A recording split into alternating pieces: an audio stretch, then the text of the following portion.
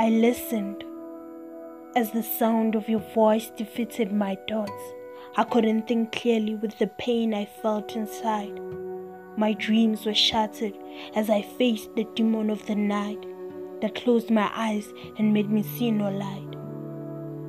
I listened as I couldn't picture what was right and wrong, waiting for the sweetest song, but I was deceived by a tone that played along.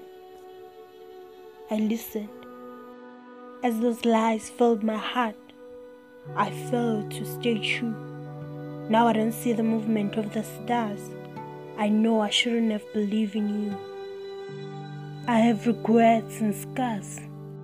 You said it wasn't your intention to hurt me, but I know that's not the truth.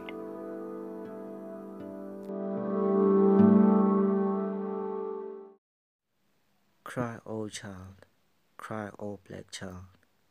1, 2, 1, 2. Nobody can hear you. Raise up your voice only to reach nowhere. It's funny we went so far to remain in the same place. I never heard quietness so loud, tears so silent and anguish so peaceful. So we scream in prayer for avail, while our government covers their faces with a veil, and our mothers mourn for the freedom they voted for. It is no more. It is no more. That's what the silent whispered to my ear. Cry, oh child, cry, oh black child. As the sun downs, I see the spark flicker until totally quenched, because all the efforts have led to no avail, and our tears touches down on the ground of our ancestors. So we cry no more.